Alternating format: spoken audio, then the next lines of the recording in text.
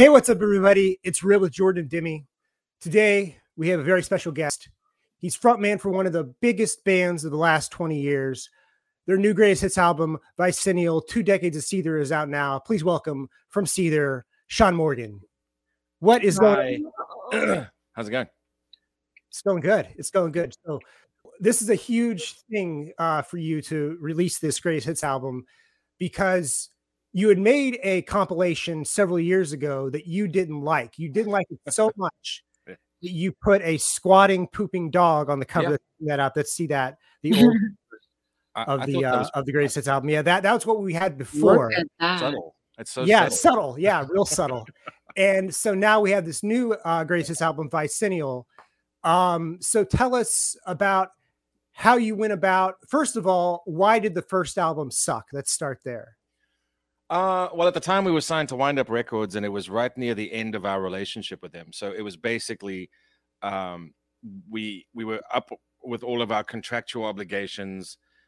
They were basically about to sell us to Concord Records, which then ultimately would end up being signed to Fantasy. And it was kind of a cash grab on the way out for them because they were basically folding. They had sold off all of their bigger catalog stuff. It was the death throes of the company, let's say, at the end of the day. And they kind of wanted to rush this thing out that I thought was a cash grab, which I've always despised. And I think that, at that point, it was 2014 or 13 or whatever it was. I don't even remember. But it was kind of, it felt a little premature to me, as it wasn't necessarily a milestone in our careers. It wasn't like 10 years or 20 years or 30 or whatever. It was just basically, it was like in the middle of 10 and 20. And it just felt to me disingenuous just to put it out and try and make money off of it. But that was that label's motivation all along, was to make as much money as possible. And it was kind of a big FU on the way out to us. And so we said, well, here's a dog taking a dump. And we respond in kind. And it was rushed and it was kind of not well thought out. So just to me, it was kind of one of those things that I didn't feel was necessary to put out. I thought it was, there we go, 2002 to 2013. So it was just too early. It wasn't, it just didn't feel to me like it was the right time for something like that. And I've always thought that a certain amount of time has to pass, or you have to have had a certain amount of success before you can say, look, this is what we've done. And up until that point, sure, we'd had some success, but it wasn't, again, for me, it didn't sit right with me. It didn't sit right with the band. And we were almost not even on speaking terms with the label. So the whole thing was just from their end telling us that they needed some things. That's why we did the cover of Seether, because we just didn't know what else to do. They needed a new song. And we weren't particularly interested in giving them something new. So we just showed our disdain for them by putting it out. But and we didn't have a choice. That's one of the things that people, I think, don't understand sometimes, is when you are signed to a label, and especially one that's quite tyrannical in the sense of they make all the decisions, you don't have any say in what comes out. So that was, all in all, just from start to finish, it was just a horrible experience. I feel like for rock bands and major labels, sometimes, I feel like it's harder for a rock band. There's more people involved. You guys are making, most of the time, alternative music. It's not just one pop artist dealing with like a major label. And I feel like it's sometimes a little harder to navigate through. How have you guys navigated through the music industry over the past few decades? Well, in a lot of genres, like you mentioned, a lot of, like, say, for example, pop genre and a lot of country, even they have people that write songs for them. So you really have an artist that's performing music that was written by an in-house or a team of people. So it's really just about the packaging and marketing of it. And for us, it's always been, we write everything from, we've never had anybody write, except for, with the exception of one song. I had a friend of mine and we co-wrote the song. It wasn't like it was an outside writer. But it's a different world when you have people. For example, we had an A&R guy at Wind Up Records. The first guy was terrible, and he was basically useless. And then the second guy came in, and he fancied himself quite the writer. So he kept insisting that we didn't know what we were doing. I didn't know what to write. I wasn't a good songwriter, but he was a great songwriter, and he was very perfectly willing to help me out and and hone the craft, as he said. And so there's a lot of speed bumps and hurdles that you have to get through. I mean, I've been told to F off back to Africa before by a label boss because I disagreed with a certain mix of a song. And it's, because you stand up for yourself, and because you've written these things yourself, and you want to put them out and portray them in a certain way. you sort of take it a little bit more personally. And look, I can't say blanket across the board that all of these genres that I mentioned have outside writers. Some of them certainly write their own songs, and I think that they might be able to agree with me that if you have a little bit more personal input, that there's more that you have invested emotionally. But it's just, all along the way, the genre is overlooked at all the major award ceremonies. There's only a handful of quote unquote rock bands that make it to them as token rock bands. And those will be bands that have done really, really well across the spectrum of alternative pop and rock at the same time. And there's only a handful of bands that are allowed to do that. And for the most part, those are heritage bands that have been around for 30 odd years, or at least more than 20 years. So there's a lot of hurdles, and you see the underrepresentation at all of these major events. So it's you constantly feel like the black sheep of the family, I guess. And I think that's a hurdle unto itself. But I mean, I just don't really care about any of that stuff, thankfully. We just write music, and I write music that I want to hear and that expresses where I'm at and how I feel and the experiences that I've been through. And I found that staying true to myself, and in that sense, just delivering music that I think I want to hear, or that I think that has a huge part of me in it, has helped us to get over a lot of those hurdles. And there's hurdles with producers, there's hurdles with management, there's hurdles with labels, there's hurdles with promoters, there's hurdles with everything, really. And it's not just unique to rock or even alternative. I think it's sort of the music industry in general. But it does feel that as the years have gone by, that the quote unquote heyday of alternative rock as it used to be known, not nowadays, alternative doesn't really have guitars in it, and it's more along the lines of, if you put on an alternative channel, it'll be Billie Eilish and 21 Pilots and maybe Imagine Dragons. You've got a little bit of guitar in there, but for the most part, alternative in the 90s was Nirvana, Pearl Jam, Alice in Chains, etc. And that was at least the understanding of alternative up until about the early 2000s. So that whole genre has now sort of shut our style of music out because we have guitars, distortion, maybe sometimes you do a little yelling, and then that the format doesn't like that. So we've seen diminishing numbers of radio stations that actively support rock, hard rock, or active rock. So that's another hurdle to overcome. But thankfully, with the world we live in, it's such a small world, and information is so easy to find with all the streaming platforms and the internet itself. I don't necessarily feel. I mean, it's still important, and it's still very sad that we used to have hundreds of rock radio stations in the States, and it's now down to, I believe, if I'm not mistaken, almost less than 100. But I could be completely, I just play the music. I go where they tell me. Like pop acts are emulating rock music, which is taking up room for the actual rock acts. Is that what you're saying?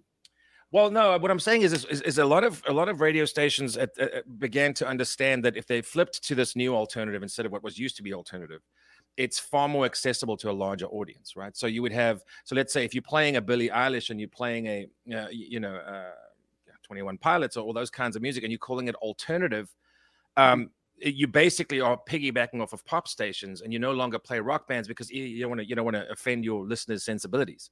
And we've actually been told before by certain stations, it's like, no, you guys, there's too much guitar in that. We don't play that anymore.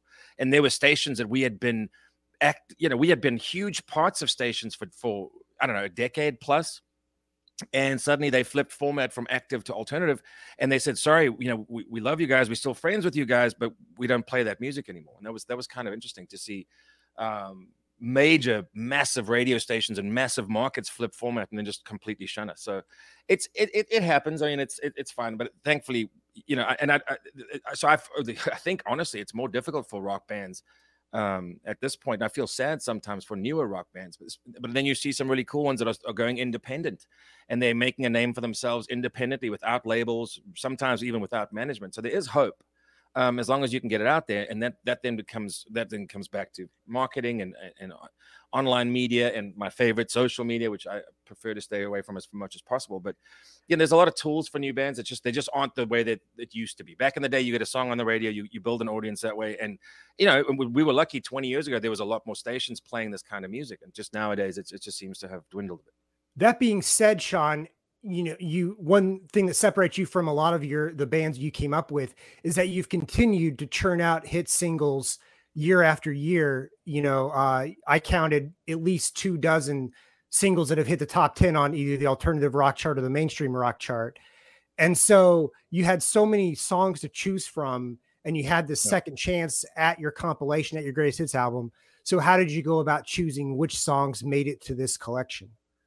Well, it was a collaborative. It was between the label and us and management. And we all sort of looked and said, look, you look at metrics and a whole bunch of things.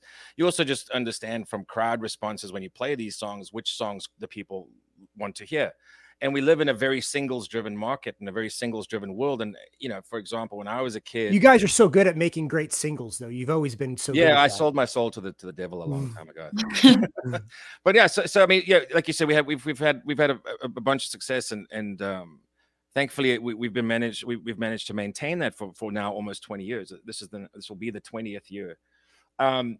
So when it came to picking the songs, there's a bunch of them that rise to the top clearly. Like you got Fake It, you got Country Song, you got Remedy, Broken. Those are the ones that have been around the longest, and then therefore are the most well known. And then you add in some of the newer singles that did really well, and there's we try to include as many as we could that I think we could get to number one. But there's a couple. Honestly, there's a couple songs that you talk about. We were talking about speed bumps and hurdles just a little bit ago.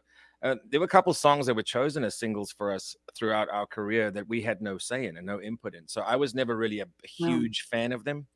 But subsequently they did well enough that they made some sort of a splash in the scene. And, we included a couple of those songs just because that's more about fan appeasement than it is about our own, our own ego management, I guess is what you could call it. Because you have to look at this kind of thing as if you were going to play a set. And when you play a set of songs, your job is to make the audience happy because they paid money to be there. So yeah, sure, you could play an entire set, an hour and a half, 90 minutes, whatever, of deep cuts that only the quote unquote true fans would know. But I don't think you have to be a fan of an entire catalog to be a true fan of a band. I think it's perfectly acceptable to say, hey, I like singles. I mean, do I listen to bands like that? No, not necessarily. Because, when I grew up, I would buy albums and I'd listen from start to finish and I would know which song was the next one following on from this one that just ended. And that's kind of my experience. I was never a big fan of shuffling music. I always wanted to listen to an album and experience the whole thing from start to finish as it was presented to me, and to understand and sort of go on the emotional journey that has been laid in front of me. But in this kind of thing, you have to pick from 20 years of doing this. I forget, like you said, a couple dozen singles. Some of them didn't do as well as others, but you sort of try and pick the ones that did that did the best. And yeah, it's at the end of the day, what's interesting about it as well is you can play this thing from start to finish. To some people are like, oh my God, I had no idea those were all the same band. And that's another thing. That's another one of the hurdles we've had for a long time. And I think it started from the very first album, when our first album came out, and it had 10 different album covers and it had different signs on the front. So nobody knew what the album was called. It didn't even have the band name on it. So you go, okay, cool. Well, I don't know what I'm looking for in the record store. So it was kind of a weird way to launch a new band.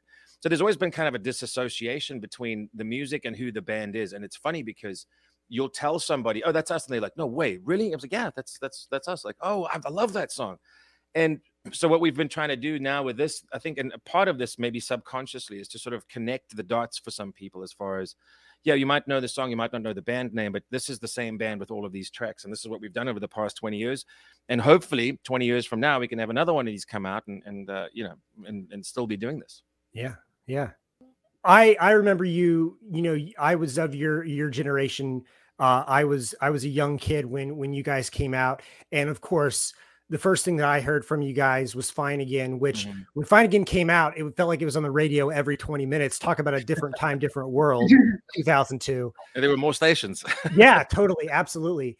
And I'm curious to know if that song, if you picked that as your kind of lead American market single on purpose, or did the label pick that? Why did you think that would be a good introduction to the American market? Honestly, I thought it was a terrible first introduction. But that's another thing. When we came over, we were 23 and 22 years old. The drummer had gone home, and we had Josh Freese playing drums. He's a phenomenal drummer. So we have this amazing guy playing drums. We had this album done. And that was where the conversation, actually, the F off back to Africa conversation came from, was when the head of Wind Up Records said, we recorded Flanagan from the ground up. We had the drum tracks, but then we recorded the song 4 different times because the producer was never around. And he'd show up randomly and just like, oh, no, to do it again from the beginning. Like, well, where have you been all week, dude? You could have told us on Monday that we were doing something you didn't like, and we wouldn't have to waste the time till Friday. So the song comes out, and then there's an argument with the label. They want to put out the original version from our Sarin Gas album that we had in South Africa. So they didn't even want to put out the new album because they had this, what they call in the industry is demoitis, and I'm sure you've heard it in other conversations. But people they fall so in love with the original sound that sort of, I wouldn't say low key, but the sort of the rough around the edges sound. And when you hand them a more polished version of it, they sort of balk at it. So he was not very happy. We had that conversation. He basically told me to go back to where I came from. And I was like, man, this is going well so far. First single. Yeah. But the thing with the label too, is they like to play things safe. So, on that first album, there's a lot of stuff that I think is groovier and more, heavier, and certainly sounds a little bit more like the core of the band. But for them, the motivation again is what's the most accessible song, and I think lyrically maybe they thought that was one that could be inspirational, but it was I was so nervous of it because the first tour we did after that was Ozfest, and as you know, Ozfest is not known for its melodic necessarily sort of sensibilities, especially not in the early 2000s. So we're playing with bands like Down and Mushroom Head. And we're going, well, okay, cool. So we won't play Fine Again then. And we didn't play it for the first couple of weeks, much to the fans' dismay. And then we started playing it, and I was like, oh, wow, people really want us to play this song. We don't have to worry about what the other guys sound like. We can just be ourselves. And because we just wanted to fit in and prove that we should have been there. But so it came out, it was on Madden 2002, and we still have people talk to us about that to this day.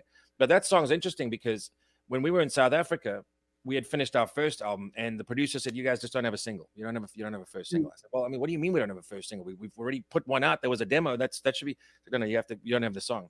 So I got annoyed, and we were about 10 minutes away from this little recording studio where we rehearsed. So we went straight to rehearsal. I think it was like, early in the afternoon. And I just picked up a guitar. It was a 7-string. And the song just immediately kind of wrote itself lyrically and everything. And we recorded on a tape cassette, and we said, well, I think that's a cool song. So we drove back to the studio and almost just slowed down enough to wing the tape cassette at them through the window and said, there's your damn single. And then we proceeded to the bar, and on the way they said, that this is the song we've been waiting for. So I think the frustration and trying to remain hopeful, I think all of that stuff comes through the lyrics. So I think it's a good place to start. I just don't think necessarily it's the best representation of what we did to begin with. So we would play shows, and they'd be like, oh, I love the song. And then we'd play something heavier, and I was like, whoa, hang on a minute. This is not what I was expecting. But Wind Up Records was well known for being conservative in how they approached things. And they were trying to always maximize profits over people, right? And how the band, they weren't necessarily concerned about how we wanted ourselves to appear. Certainly not on that first album. And because we were so green coming into it, we just let them steamroll us. But then come the second album, we had Remedy as a single, which was, I think, far more representative of our band. And I think it was the opening single. And I was happier with that because that sort of portrayed us as who we are a lot more closely. Not that we don't have, a wide spectrum of songs. I just think that if you want to bring a new band out and sort of introduce them to the world, you should find something that's closer to the core sound rather than something that's, possibly a little bit more on the pop side than a lot of the stuff. So, yeah. I love when an OG real rock act comes on the show, because I get to ask this question. Jordan knows the question, but basically there's this big talk everywhere you go, right? Music people, not music people, about rock and roll making a comeback, which rock and roll never left. It was always something of the underground, right? Essentially. Yeah. But I want to know from a real OG rocker, a few things. How do you feel about this, buzz about rock music coming back and sort of pop acts kind of pretending that they're rock acts, weirdly enough, but also, what makes, in your words, what makes a rock band authentic, a new rock band authentic? Well, I mean, look, I think rock never went away, like you say. I think it was just shunned by the sort of the top of the industry, right? I mean, you could still play festivals in Germany to 100,000 people. You could play festivals in the States to close to that, if not slightly under that. But we've been doing festivals for years, and when you play a festival and you see the turnouts and you understand that there's still a massive, there's a desire to see this kind of, hear this kind of music live. Even when we go back to South Africa, and we did a tour with Metallica years ago, and there was like 60, 70,000 people at the shows, and it's not a genre that's even played on the music on the radio anymore at all, really. Wow. So that there's always going to be fans everywhere. So I agree. I never thought it went away. I think what happened was people wanted it to go away because it was, I think for the longest time, rock's job was to shine a light, and I also have a theory that, when certain rock bands in the late 90s to early 2000s became cool with your parents, and your parents didn't just drop you off and they came in with you, that's when rock kind of had a bit of a nosedive for a little bit, because rock and roll was always supposed to be dangerous. And then you have other bands that sort of, I don't know, there was a whole bunch of genre, sort of subgenres that were in the early 2000s that sort of rose and sank very quickly. But I think that just true rock music that just expresses emotion, that's honest about how you are feeling, what you see, and your opinions, without resorting to the VIP room at a strip club, right? It doesn't always have to involve that kind of debauchery like the 80s were doing, because I think people want more substance. I mean, honestly, I went through a phase, not a phase. I was subjected to a bunch of EDM music for a while. Subjected to, love it. I was, yeah. I had no choice, honestly. But I was amazed, honestly, by a lot of the melody choices. I think the lyrics started getting smarter. They were no longer about just bubblegum pop. And you've got to start understanding that if there's more substance in a different genre, people will gravitate towards it, because it has meaning, and it has you can sit there and go, man, this song makes me feel something. Whereas if you're listening to rock bands and all they're talking about is VIP rooms and champagne and kind of something that you don't identify with, I think that you'll start sort of drifting away from that. And what I see and you're right, there are some pop acts that are starting to trying to make themselves slightly more rock now, which is interesting to see, because when you got guys like Bieber wearing a Nirvana t-shirt, it's I think Demi was kind of like encouraging you to throw shade at Machine Gun Kelly, because I know that you had something special to say about Machine Gun Kelly a while back. So, well, you know what the thing is I'm not a big fan of poses like that, and look, it's you can't go from. I still think it's funny that he was completely kicked out of one genre by one man. I'm never going to be a fan. I was never a fan of that style of sort of pop punk to begin with. Anyway, it was not my thing.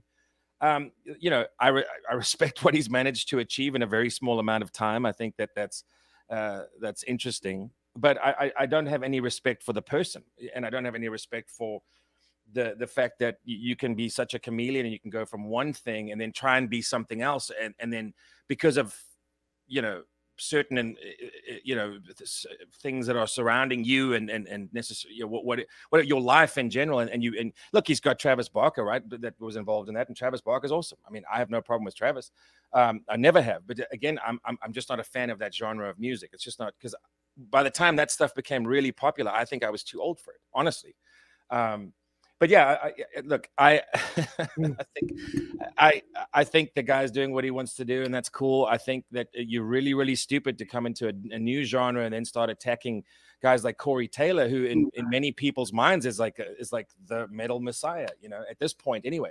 So you either have a really large set of balls or you have a really small brain to do that, or maybe you have both. I don't know, but you can't come into a new world where you've just basically stepped into it, and you aren't even in that world. I mean, Slipknot is something that you don't really want to mess with, and Slipknot fans will destroy you.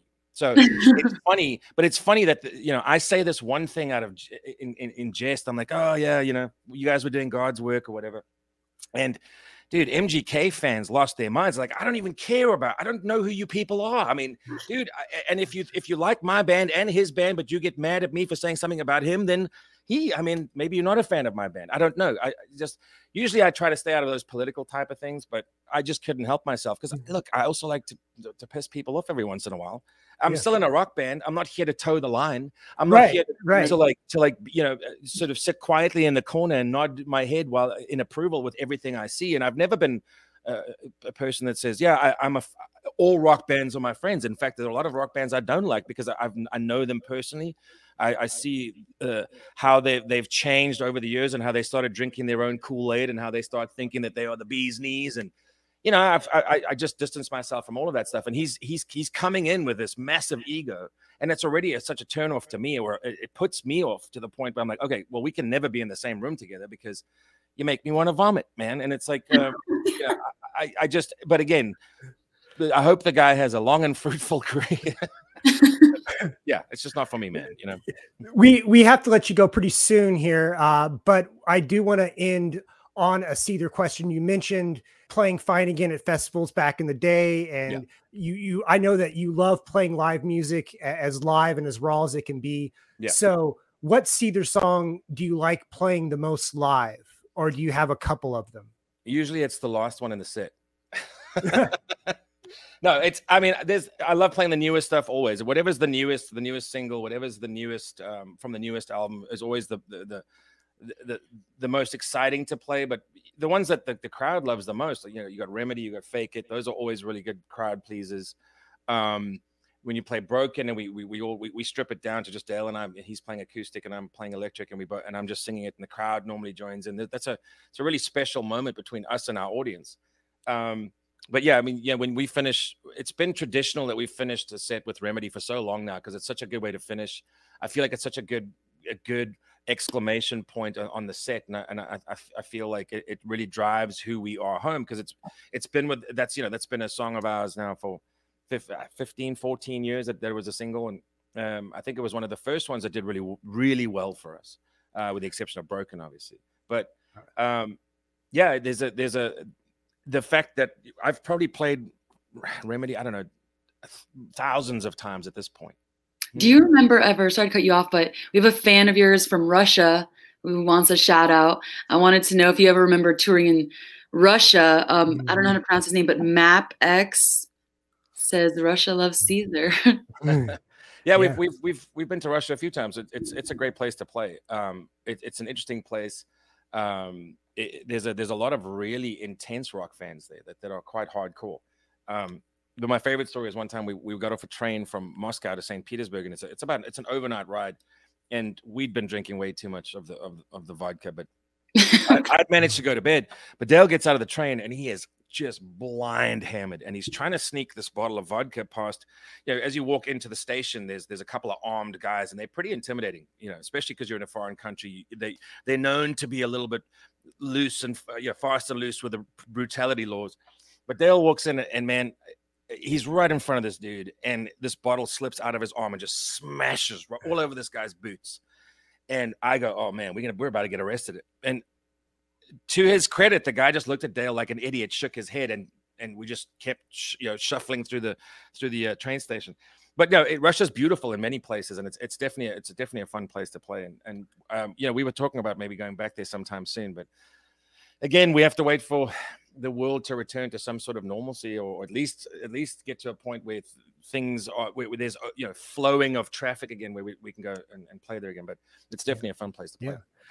Well, thank you so much for coming on the show, and good luck. And I hope you guys get to tour, and hope you get to show off some new songs soon. And best of luck, and congratulations. Thank you, guys. I appreciate you guys having me. It was awesome. All right, we'll talk to you later. Thanks, guys. All right. That was Sean from Seether. Now there's a lot to talk about here, Demi, with this. And you really are such a big rock advocate. So what was it like for you to get this guy who'd really been around to talk to? I feel like for maybe not just people that make rock music, but for rock fans, he was saying a lot of things that people have been thinking in terms of rock in 2021. But I have hope for rock music. I think there are a lot of bands coming up. There are a lot of acts coming up making quality sounds, and rock will never die. See, I kind of split with you guys. You talk about the fake rock, and I was at our friend Julia Wolf, her EP release shows were this past weekend, and before Julia came on stage, the DJ played Olivia Rodrigo, "Good for You," which is a rock song by a pop singer.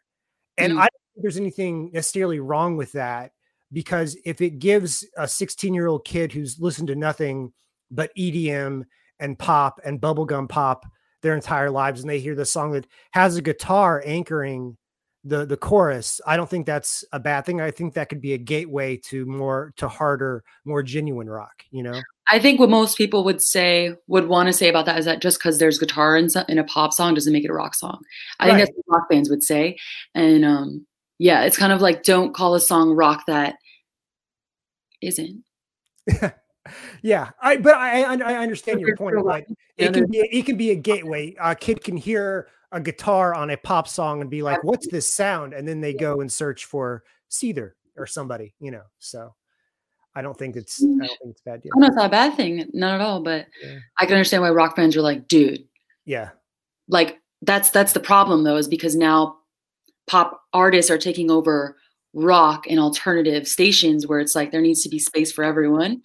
So you know, and we talked about this with Weathers last week, that the rock stations that do exist are sticking to old Foo Fighters songs, old Blink-182 songs, Coldplay songs that are 10, 15, 20 years old, while these newer acts that you're friends with, that we're friends with, that have, you know, 5, 10, 15 million streams on Spotify, how that isn't good enough to get on the radio. You know, that's frustrating.